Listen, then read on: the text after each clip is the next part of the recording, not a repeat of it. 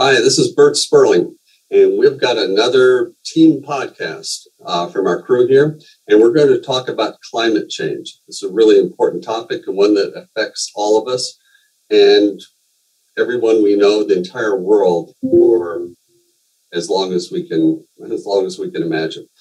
So let's go ahead and delve into climate change and what it looks like here in the United States. So we've got Al Olson. Al, say howdy. And Bertrand Sperling. Hi, everyone. And Nick Arnold. Howdy, partners. To tell us all about it. So let's go ahead and get into it. Bertrand, a few years ago, we did a study all about the different hazards of climate hazards, and people were talking about what scared them the most, what they were most worried about. Can you share what we found out about that? And then we'll get into some of the specific information. I know Nick has a lot of great information, but what are people most concerned about? Sure. Yeah. We did a survey of our users. We surveyed over 1,000 bestplaces.net community members, and these are people that are registered for free on our website. And we asked them what natural disaster scared them the most. And the most feared natural disaster was earthquakes, with 21% of respondents voting for earthquakes. And then after that, we had tornadoes at 17.6%, and close behind that, we had wildfires at 16.9% and hurricanes at 16.13%. Then we had flooding at 13%, drought at 12%, and way down at the bottom of the list, with only a handful of votes each, we had wind at 1.3% and hail that got 8 votes at 0.7%. Well, so people were actually more concerned about wildfires in this survey than hurricanes. That's correct, yes. Very close, though. It was 193 votes for wildfires and 184 for hurricanes. So very, very similar, actually, numbers. Well, still, I'm really surprised because we took this a few years ago when maybe wildfires weren't as much in the news. I'm looking forward to redoing this study, this survey, and then finding out what people feel like that now. So one thing I think that's interesting, we talk about climate change and the impact it's having on the United States. And we're all about best places. And the opposite side of the most dangerous places and the hazardous places, and we're going to get into that, is which places are maybe the safest places coming up in the future, and maybe the best places for you and your family to think about if things get a little too hot, figuratively and literally, where you are. So, Nick, you've done a lot of great research on that. In fact, you have spent your whole life chasing climate and meteorology, and now you're a cartographer. You're like the perfect person to go ahead and share about it. Why don't you give us a little bit of your background again and tell us what you found? Yeah, sure. Well, I kind of came by geography and the study of natural hazards and mapping and stuff pretty naturally. I was the son of a meteorologist who taught in college and actually taught field courses where we would spend a month out in the Great Plains or in the older Tornado Alley at that point in time, the sort of classic region, Kansas, Oklahoma, Texas. We spent a month every year out there chasing tornadoes and storms, really trying to see, the ones that could produce a tornado. So from a period of about 8 to 12 years old or so, I was out for a month of every single year, in theory, looking at tornadoes. And actually every single year we got several. Lots of footage. We were on news channels, a lot of places. At the time, there weren't early warning systems, and there still kind of aren't now. So a lot of what we did was just inform the public, because somebody's got to go out and see what's going on. I mean, the great thing about the Great Plains is that it's pretty, sparsely populated. So a lot of these storms happen. Not only is it flat so you can see for miles and miles, but generally speaking, there aren't a lot of people around. Tornadoes don't just all the time happen in downtown Dallas or Fort Worth or Oklahoma City. It doesn't usually happen that way. What's interesting, actually, because considering the risk, a lot of people think that there are these weird, concepts or these ideas about where tornadoes can't be. They didn't cross the bend of the river. There's this one thing blocking it because, maybe a tornado hit the suburbs of a city, but it didn't hit the city. So there's some reason for that. Risk is all about being unlucky, right? You can be really unlucky and be in the wrong place at the wrong time. So when you're thinking about all these hazards, it's important to think about the risks, but also think about things that aren't necessarily true. The bends in the river can save you from a tornado, these types of things. And so it's important to evaluate risk as sort of a broad kind of concept to see what you're comfortable with. But my expertise in that is really geared a lot more towards the climatic sort of hazards rather than, the earthquake type hazards, although we did study that a little bit as well. And I have some additional insights into that also. Nick, just hold on. Is it actually, can the bend in the river or whatever, can that actually keep a tornado from going at those places, or is that just folk? It's pure luck. I grew up in Muncie, Indiana, and spent a lot of time there. People always had this concept. There was a tornado that came through the south side of town. It was loosely divided north-south by a river. And it happened on the south side of town, and everybody was convinced that there was something about this river that was preventing it from reaching the north side. And you can't control weather, Sometimes you just get lucky, and sometimes you get really unlucky. It's just, no. The only thing you can river. No magic rivers. The only thing you can probably say is that mountains certainly do actually, affect weather, both negatively and positively, depending upon your perspective. It can create storms and it can help to kill storms off. But no magic bends, no magic, just luck.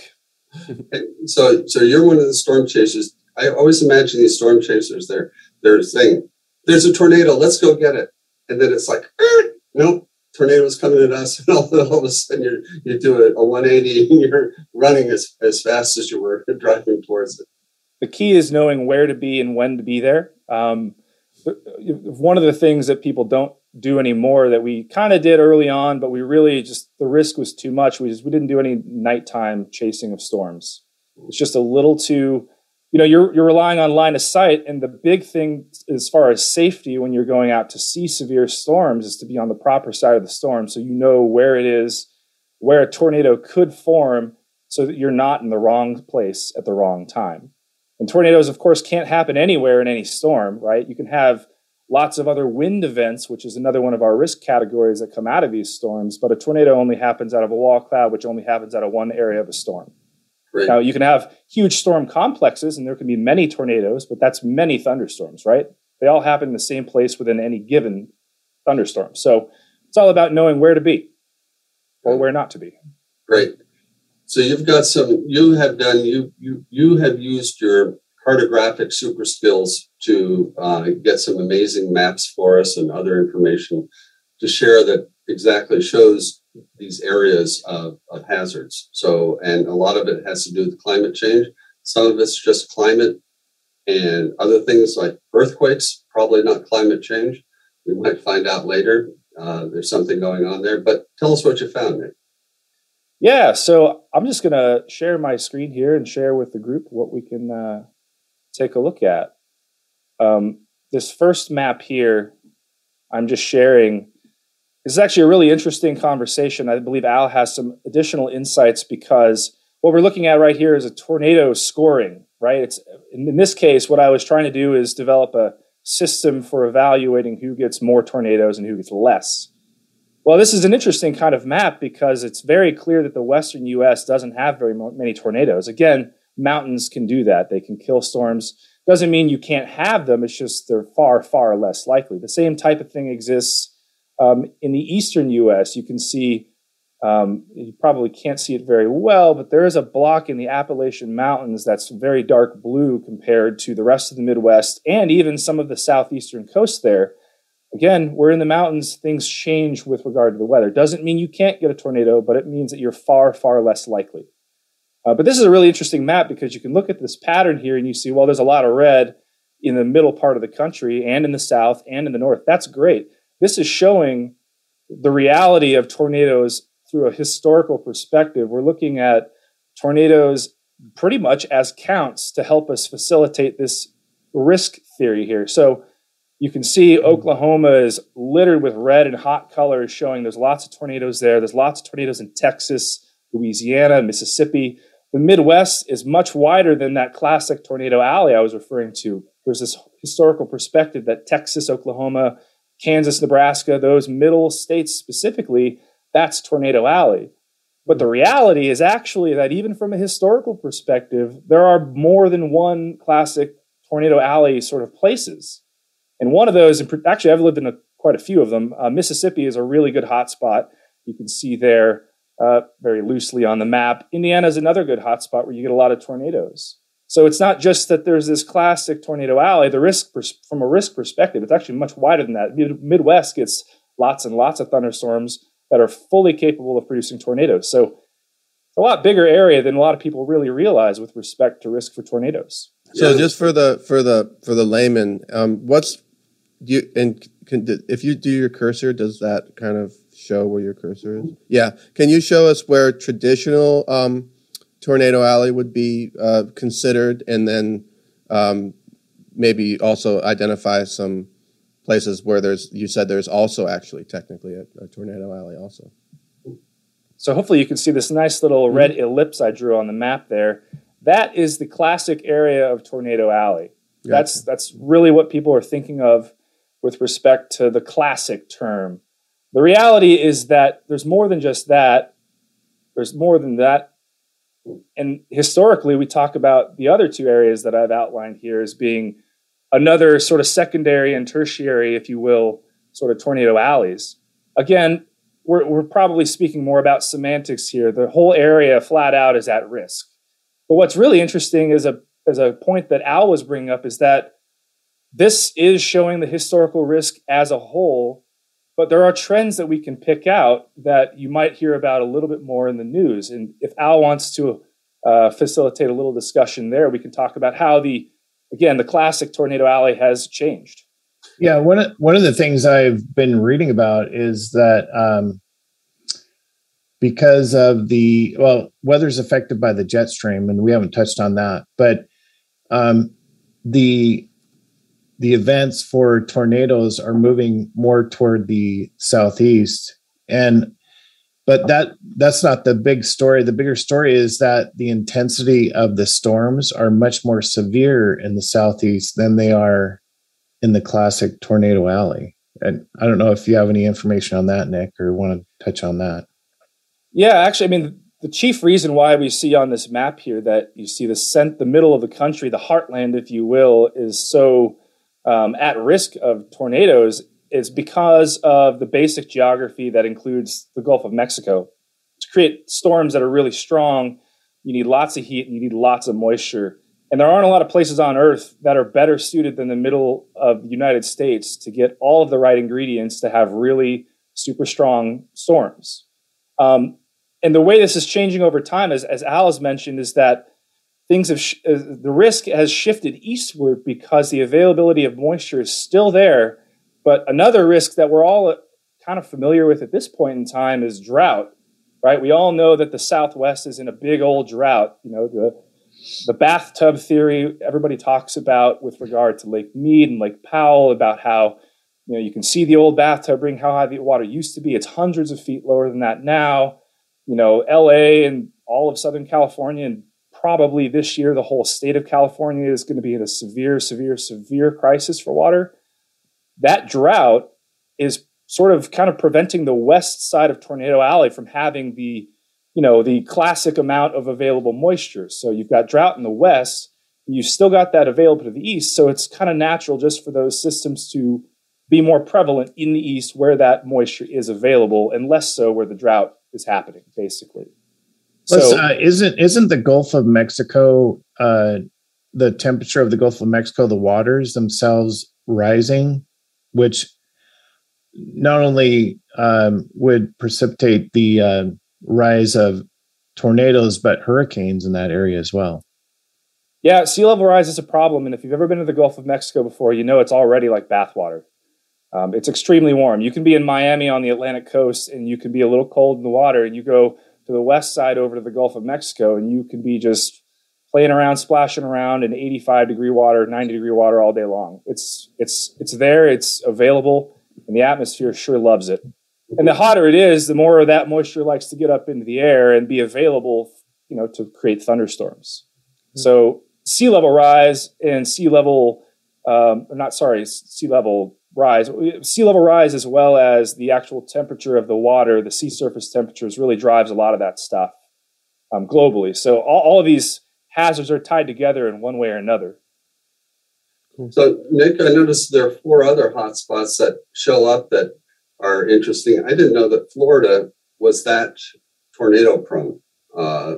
It's just as bad as some of the other areas. And then just north of that, looks like North Carolina has a hotspot up there. And then up around Vermont, inexplicably. Yeah, what's that little? Is that one event? Or it can't be one event, it has to be multiple events. But what's going up there in the Northeast there? A lot of the same mechanisms that help create a lot of the ingredients, sea surface, or moisture is one of them, heat is another one, but you get a lot of activity wind-wise off of mountains. And, as you know, we're in the mid-latitudes, so the wind is classically going from west to east. And so you can see there, like, if you look at the plains, you see a very divided line on the Rocky Mountain front where you get those storms. That's called lee-side cyclogenesis. It helps to kick off thunderstorms. It's a big term, but we don't really need to worry about the specifics. But it's good to know that where there's lots of available moisture and where you can get on the lee side of mountains, you tend to have more thunderstorms kick off. And like I said, not that it's not capable in the mountains, but when you get to the east side of them especially, it helps to really make the wind spin, for lack of a better way to describe it. And so you do end up getting those. That more than likely up there is not a true hotspot per se. It's just that you are coming out of the mountains, and they probably did have a series of events at a given time that really kind of elevated the risk. But again, risk is high, there as well as Florida, because you've got that available moisture. They're not as well known for tornadoes, right? You need like an excess of all of the ingredients to really get something that's super strong, like a tornado or hurricanes. But the risk is definitely still there. Florida is an interesting one people don't think about a lot, though, because everybody thinks about hurricanes, but any given hurricane has tornadoes that come off of it as well. So everybody knows, it's not quite like a Hawaiian pineapple shower, like you get a heavy shower every single day while you're there, but you get a lot of heavy thunderstorms in Florida. You just, it's kind of natural that would have some sort of elevated risk for tornadoes. And that's, down there, it's mostly all driven by just so much heat. Anytime you step outside and you're sweating before you start to take your first steps, there's probably a risk of thunderstorms. Yeah, I could break a sweat reading a book. I lived in Key West for a while, and it was kind of brutal. I know there's one other. Is that around Tucson, Arizona, somewhere like that, where there's that would be Maricopa County, I believe, specifically. And those out there, it has to do with the monsoon systems that come through every once in a great while. So you do end up getting the random thunderstorms down there. But even out here in Northwest Oregon, we hear of the random thunderstorm that hits somewhere on the coast randomly, in August. It can happen. We're still at extremely low risk in the Northwest, as you can tell from the map, but it can happen. So anywhere you get those, those seasonal periods of lots of thunderstorms, lots of rain, you can get those sort of events, even in Arizona. So Nick, I see a lot of maps that you have up there. Could you briefly touch on all those other events so we can see those? Mm-hmm. Sure can. We'll take a look at the first map. We talked a little bit about earthquakes and the risk of earthquakes. This map probably won't be very surprising to a lot of people. The West Coast is entirely elevated. What a lot of people don't know, though, is that there's elevated risk across the heartland of the country. There is a particular bullseye that people probably might be familiar with, the New Madrid Fault, which is in and around the area of where Missouri, Arkansas, Tennessee, Kentucky all kind of come together. I actually had stories growing up as a kid in Mississippi and Indiana about people experiencing things, with regard to that particular fault line. So, but this map should really not be too surprising for the most part. always your elevated risk on the West Coast. You're not totally immune to it other places. As a matter of fact, I was in college in Maryland. There was an earthquake. This was about 10 years ago, just outside of Washington, D.C., quite randomly. And people, even as far away as 2.5 hours where I was, could feel it. Again, pretty random, so not really elevating your risk for the most part. Interesting. Even Hawaii Yep. has a pretty high risk. Yeah, Hawaii is a classic hotspot. It's not on the classic Pacific Ring of Fire, but any place that's a hotspot like that, which Hawaii, that's actually the largest, tallest mountain chain on Earth. You just don't know it because most of it's below sea level. But yeah, that's a great hotspot. You'd have that elevated risk in Iceland, which is the same type of situation. What's the northernmost kind of little islands in Hawaii there that are kind of that looks like Kauai. They've avoided kind of because they're blue, so Right. they've avoided like. So what's like interesting? What's interesting about the perspective of risk there in a hotspot is that as the Earth's crust moves around, the hotspot actually moves, and so you see that gradient in the Hawaiian Islands because as that archipelago goes to the northwest, those are the old locations of the hotspot. A hotspot's moving.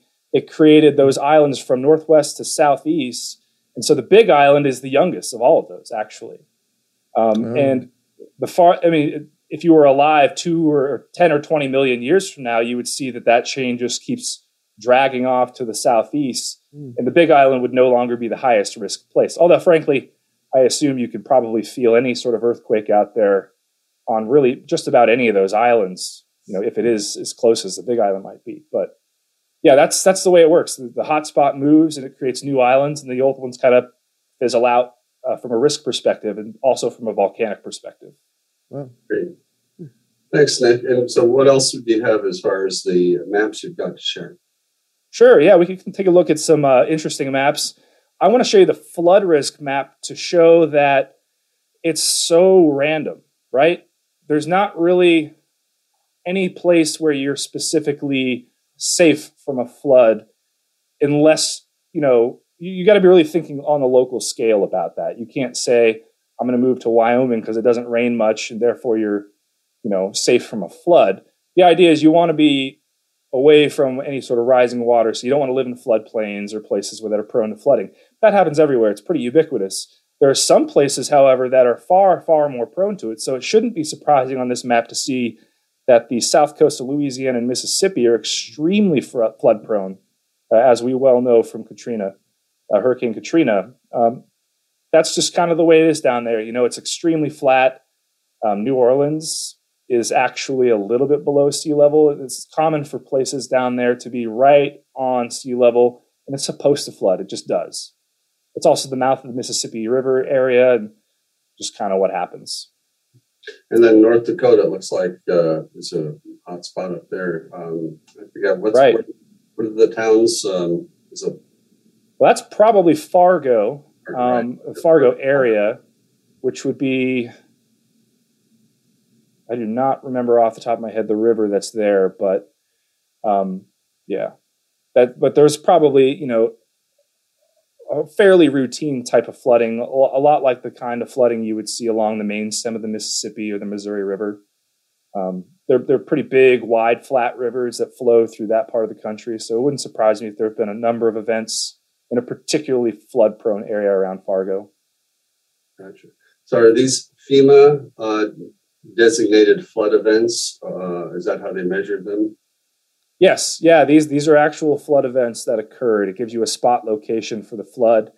And yeah, we just kind of analyze this to give us a county level risk score. But again, the takeaway here is that aside from these particular areas that are hotspots, there really isn't much of a pattern to discern. You have to be thinking on a lot more local a scale to escape floods. Oh, I bet. And then there's a town, is it Columbia, Endicott City, I believe, in Maryland, that have had some terrible floods that have just swept through the streets, I think. Ellicott City, yes. Ellicott, thank you. Yeah. Yep. Yeah, that's I was actually in college in Maryland at the time that event, the last event, I should say, occurred there. And that's another case where it's a lot of localized flooding, flash flooding through streams there. I think it was maybe the Patuxent River, if I'm not mistaken. I can't remember exactly off the top of my head, but not a main stem, huge river event. That was a very localized kind of flooding event. But that happens everywhere. It's just kind of the way it goes. So you have to be really careful anywhere you live that you're not in a flood area. Mm-hmm. Yeah, very good. Now, the opposite of a flood would be a drought score, which does really have some significant regional patterns.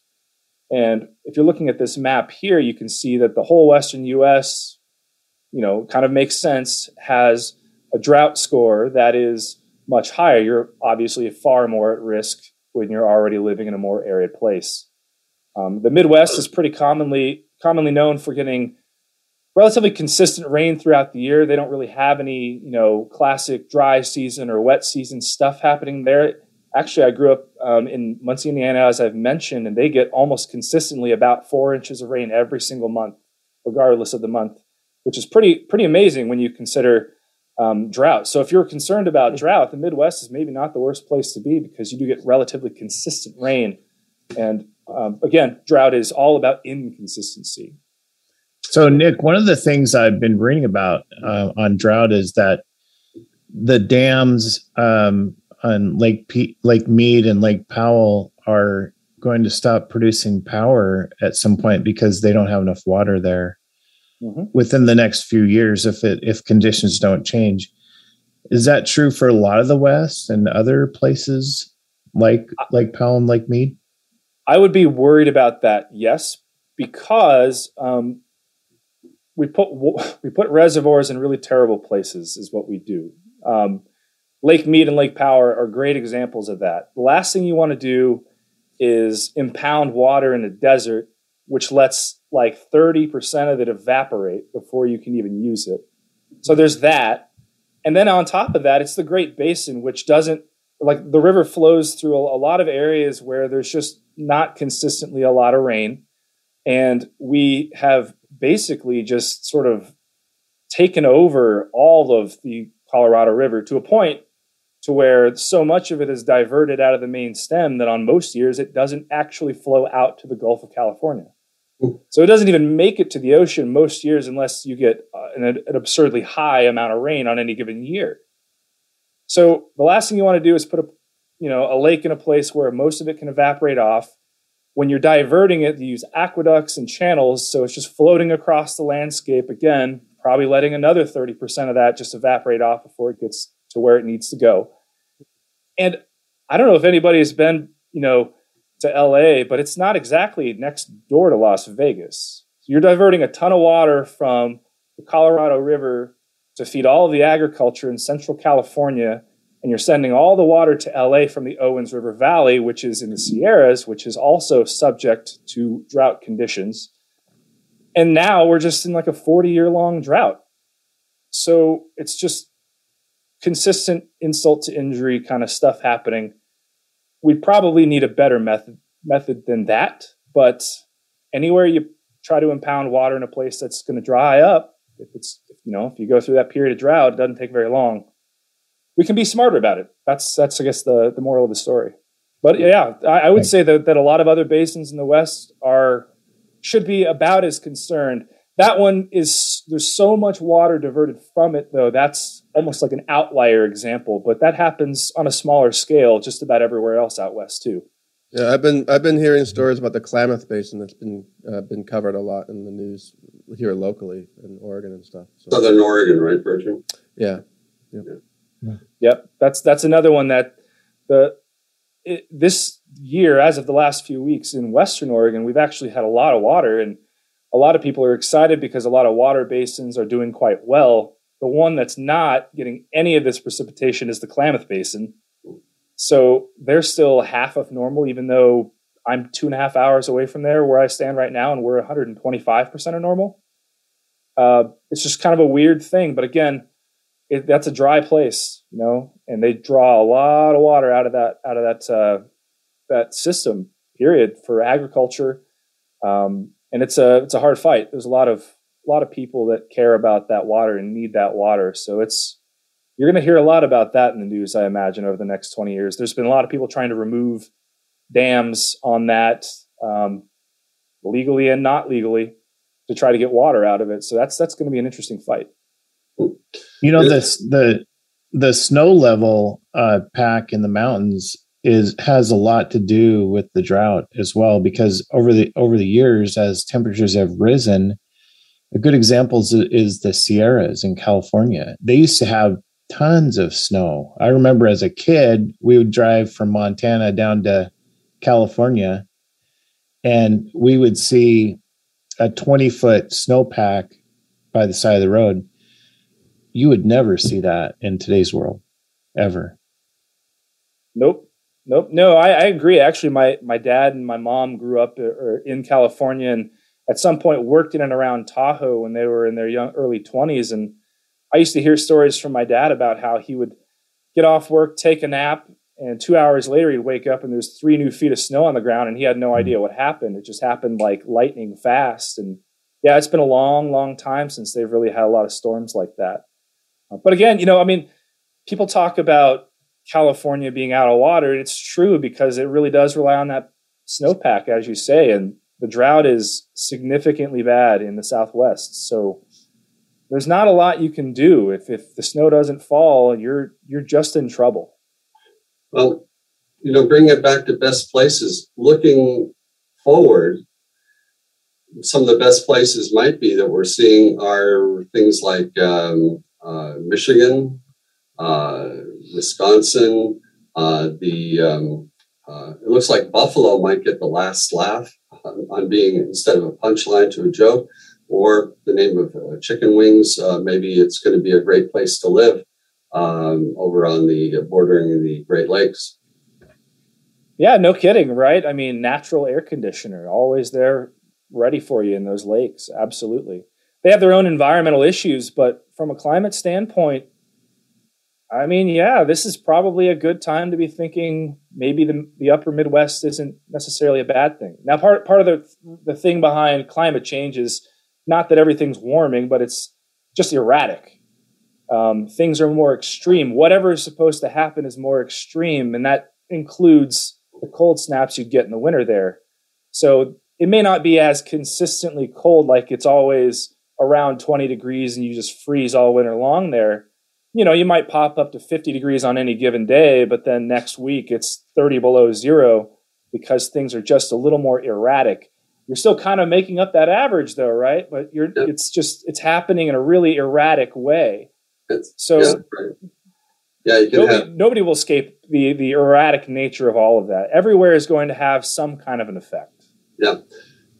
You can have 100 inches one year, you can have 0 inches the next year, and it still averages out to a nice. Well, here in Oregon, in the Portland area, we had the driest April on record last year. This year, we had the wettest April on record. So two extremes. But one thing that occurs to me, Hemingway had a book, I think The Sun Also Rises, and one of the characters says, how did you go bankrupt? And he said, 2 ways, gradually, then suddenly. And I'm thinking, this is like climate change. What we have is the gradually, we sort of don't notice. And then all of a sudden, bang, it's unavoidable and big changes have to be made. Maybe like all of a sudden, the dams, as like Al mentioned, are running out of power. They're running out of water. And it just is not livable there anymore. There just isn't the infrastructure. These things are happening gradually in front of our eyes, and then suddenly things are going to happen, just like sea level rise in Florida or in South Carolina, where they're trying hard to fight back the ocean. Things are happening gradually, and then suddenly they're in our face. No, that's exactly true. It's one of those to boil a frog type analogies thing, right? Right. It's an interesting concept. I think the problem is not that things are changing so quickly. It's just that our stuff is in the way. Like we built the world and the states for whatever the conditions were like a long, long time ago, right? Miami is sitting at like 2 feet from above sea level, or 1 foot above sea level, or just on sea level for all intensive purposes. And, if there's 2 feet of sea level rise, that you probably lose like 40% of land area in South Florida. I mean, it's just our stuff that we built is in the way, and we can ignore it or we can move our stuff. That's just what it is. Yeah. Well, just to remind people that Florida is on the continental shelf. It's part of the continental shelf. It's just a matter of good fortune that it's a few hundred feet. In fact, what's the highest? The highest natural point in Florida is 100 feet high, it's called Sunflower Hill. Yeah, it's just a few hundred feet high, and it's, we joked around in Indiana about the highest point being the on ramp to the interstate. It's one of those types of analogies, but yeah, not high. So let's talk about, Al, do you have any more facts or thoughts you want to go ahead and share? I know you've been... Yeah. Well, there's a couple of thoughts. We were talking a lot about drought. Just two things. This is kind of a documentary that I watched, how they have a reservoir north of LA there. They put these big giant black balls in the reservoir to prevent the water from dissipating into the atmosphere. And then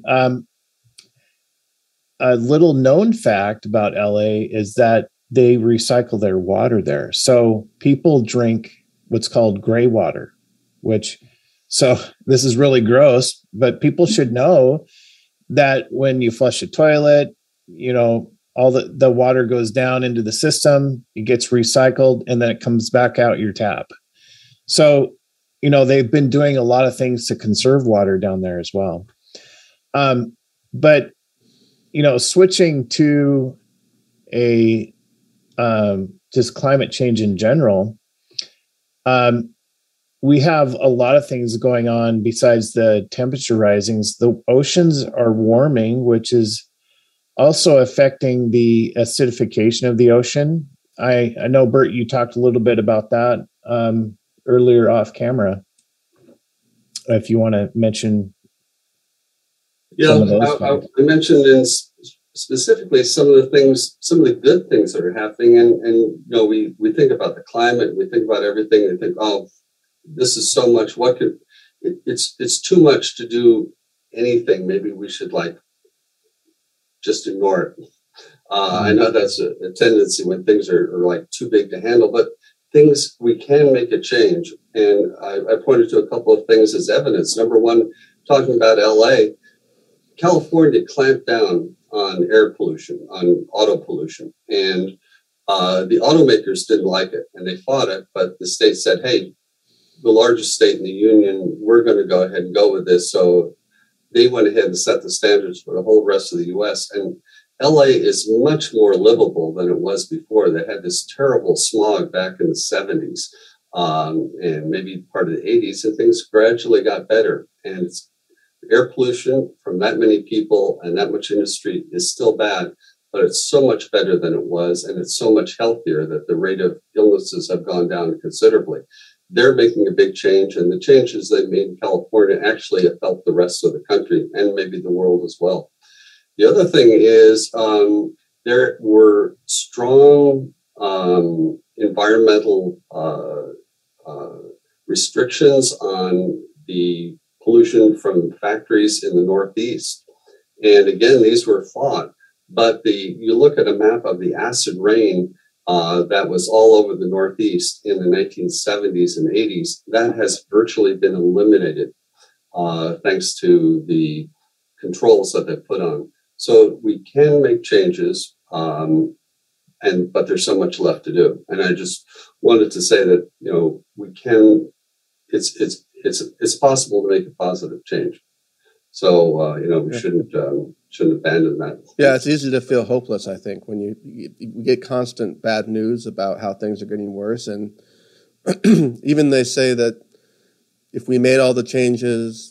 You hear some pretty doomsday type stuff. Like if we made all the changes that we had to make, we still wouldn't be able to prevent all the bad things from happening. And maybe that's true, but it is good to realize that, if we buckle down and make some sacrifices, we can make a positive change. Yeah. Well, and, I have this one favorite saying of mine: the best time to plant a tree was 20 years ago or 40 years ago or whatever. But the next best time to plant a tree is today. So, we should have done things a long time ago, but we can start doing it now. Let's go ahead and sort of wrap this up and talk about what are the best places we think maybe going forward. We have earthquakes on the West Coast, and we got hurricanes and wildfires now are on the West Coast, and wildfires can be anywhere, even Florida, the grasslands, any place there is vegetation. And as things warm up and as things dry out, wildfires are going to be a bigger deal. And people are moving out of the cities into places that are more exposed to wildfires. So what do we think? Guys, what do you think maybe are some of the best places to sort of weather, no pun intended, the climate change that's coming? Well, one of the things I'm seeing as a trend is that as the jet stream moves farther north, we're seeing the South dry up. We're seeing a lot of weather events. So the two best places I'm seeing are the Northwest and the Northeast as two great spots going forward. Anyone else want to comment on that? Oh, that sounds exactly right. You're right on point there, Al. I mean, you could be a slightly more nuanced perhaps and say pick your least favorite hazard and just move as far away as possible from it. But if you're thinking like trying to cover as many as possible, move a little farther north. You're probably going to be a little bit happier. I mean, as long as you don't mind the winters anyway. Yeah, I would. Yeah, go ahead. I, for one, welcome our 51st state of Canada, and I think that might be a wonderful. They might be offended by that, but I think drought and wildfire kind of make me some of the most worried as far as seeing like stuff like even in Texas and anywhere that's like dry and arid, and droughts and wildfires make me nervous of all the changes that are happening right now. And actually, the wildfires did reach us here in Portland, so I was going to agree with the folks who said the Northwest is good. But I would still say the Northwest, even though 2 years ago when we had the wildfires that happened in California and Southern Oregon, the effects were, I mean, we couldn't go outside for a couple days, and you can still see pictures. I was down in my apartment here in downtown Portland, and I couldn't leave my apartment for 2 or 3 days because of the smoke. So that notwithstanding, I still would think that the Northwest would be pretty safe from some of those more intense, arid kind of effects, being drought and wildfire. So that those fire events, is it not the summer? It was 2 summers ago. It was apocalyptic because it was like the sun was dark. You couldn't go outside. It was like, it felt like the world was ending, Yeah. But in the Portland metro area where most of us are, the whole area was surrounded by wildfire. And, at some point it's bound to happen here shortly again. It could be this summer or next. You just don't know. Yeah.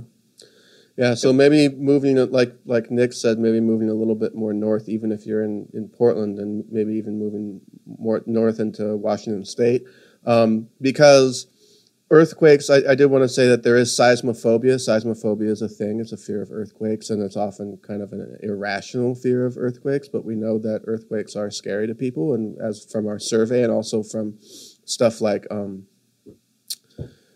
the disaster movies that Hollywood puts out. It's a thing that scares people because earthquakes happen suddenly. They can't be tracked. Like, Nick was talking about being a storm tracker, storm chaser. And, well, we can almost kind of predict or at least notice when they're happening and give people some kind of warning as far as that stuff, whereas earthquakes strike quickly. But if you look at the facts, earthquakes have only been responsible for about 70 deaths, since 1990. So from 1990 to 2017, only about 70 deaths were attributable to earthquakes, whereas we've got over 3,000 that are attributable to tropical cyclones, including hurricanes. So if you're already out of that, we talked about the cyclone and the tornado alley and stuff like that and how those are changing. If you're already out of that zone, then you would be, and then if you can avoid kind of the California area, which is dry and arid these days, and move, I guess you're just getting scooched up into the upper parts of the country like we talked about, or the more northern parts. So, yeah, that's what I would say. 58 years ago, a few weeks ago, there was Good Friday. 58 years ago, I was in Kodiak, Alaska as a kid, and we went through the second largest earthquake ever recorded, I think in the Western Hemisphere, or something like that. It was like a 9.3 or something. I lost some of my school mates in the tsunami, and we didn't know about tsunamis back then. I don't have seismophobia. I think they're very rare. We talk here in the Northwest about the big one that's coming. I'm not concerned. One might come, but I don't necessarily think it's going to be a huge one. It could be smaller. It might not come for a long time, for another 100, 200 years. Who knows? But I'll take my chances. Right. Risk is tough to assess, right? That fear of the unknown is a pretty strong motivator, I think, for a lot of people. And, movies, like, as you say, Bertrand, certainly don't help. Every movie you see's got the 10-pointer earthquake followed by the inevitable tsunami that's some 200-foot tall wave that just takes care of everybody. And, I mean, A, it doesn't really happen like that. But B, it could happen tomorrow. It could happen 25,000 years from now. Take your pick on your risk. It's probably irrational on that one. Yeah. Well, and one thing I found in my research, which was really interesting, and Nick, I think you said that the physical geography, the geography of the United States makes it particularly, on a worldwide basis, particularly susceptible to cyclones and stuff like that. One thing that is really different or really unique about the world is that India, in particular, whatever it is in India, they get thousands of earthquakes every year. So if you look at the number of earthquakes per geographical area, I mean, they get literally thousands of earthquakes every year, and that dwarfs other areas of the world. So on a global scale, the United States is not a particularly earthquake-prone place, basically. Mm-hmm. That's good to know. Good to know. Yep. Great. Anything else you guys want to cover before we wrap it up? Great talk. Yeah. Great. Well, stay safe out there, and wherever you are, I hope you are having a good year coming up. I hope it's been good for you, and I hope that you're safe. These are wild times with the climate change, the natural hazards, the pandemic. We're sure going through so much, but I hope your place is the best place for you. And if not, come to bestplaces.net and we'll help you find a place that's even better than the place you're at now. So from Al, Bertrand, Nick, and myself, Bert Sperling, thanks for joining us at Best Places. And we'll go ahead and see you on another podcast, and stop by bestplaces.net to see what we're doing. So see you later.